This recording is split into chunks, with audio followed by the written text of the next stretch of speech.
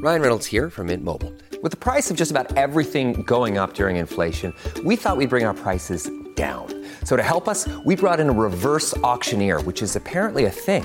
Mint Mobile Unlimited Premium Wireless. How to get 30, 30, bit to get 30, bit to get 20, 20, 20, bit to get 20, 20, bit to get 15, 15, 15, 15, just $15 a month? Sold! Give it a try at mintmobile.com/switch. $45 up front for 3 months plus taxes and fees. Promo rate for new customers for limited time. Unlimited more than 40 gigabytes per month. Slows full terms at mintmobile.com. Welcome back. We have the latest on who's for and who's against the gas tax hike. Spoiler alert, it probably doesn't matter. We also have something on another smoking bill and the revival of a charter school. I'm Mike Morgan and we're down in Alabama. Now all eyes are on the Alabama Senate, where the special session on the gas tax resumes today. HB 2 would raise the state gas tax 10 cents over the next 3 years to pay for road and bridge work. AL.com's Mike Kaysen reports that the main part of the legislation passed the House on Friday with a pretty decisive 84-20 vote. The gas tax hike legislation is going through in 3 bills. One includes the fuel tax hikes and annual fees for electric and hybrid vehicle drivers since they aren't paying as much gas tax. Another bill gives the legislature more oversight of the Alabama Department of Transportation, and the final bill authorizes the bond issue to help pay for the widening and deepening of the shipping channel in the Port of Mobile. Now, don't be shocked if the Senate gets this done and puts it in the rearview mirror quickly.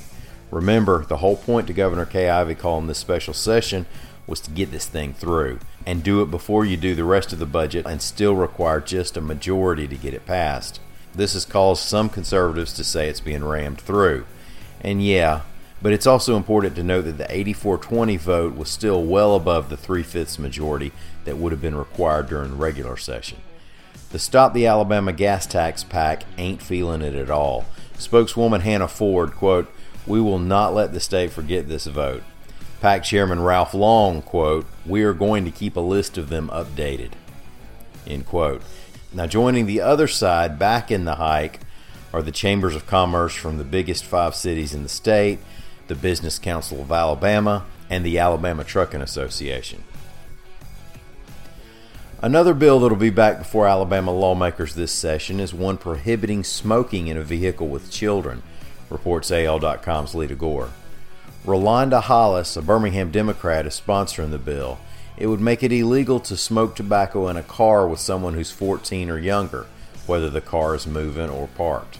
Violators could be fined up to $100. Now, they tried a similar bill last year, but with anyone 19 or younger in the vehicle, and that effort failed. Montgomery's first public charter school has been cleared to open by an Alabama Supreme Court ruling, reports AL.com's Tricia Powell-Crane. Lead Academy had planned on opening this past fall for the current school year. The Alabama Public Charter School Commission approved Lead Academy by a 5-1 vote with one member abstaining. That's a majority, right? Well, the Alabama Education Association said, wait a minute, there were only 7 people at that meeting, but there are actually 10 seats on that charter school commission. So you won 5-1, but you need 6 votes to reach a majority out of 10. So the AEA and 2 Montgomery County public school employees filed a lawsuit, and a circuit court ruled that the vote was invalid until the state Supremes overruled that call by a 6-2 vote of their own, which is unquestionably a majority. Thank y'all for listening. We'll be back tomorrow. Until then, come see us on the internet at al.com.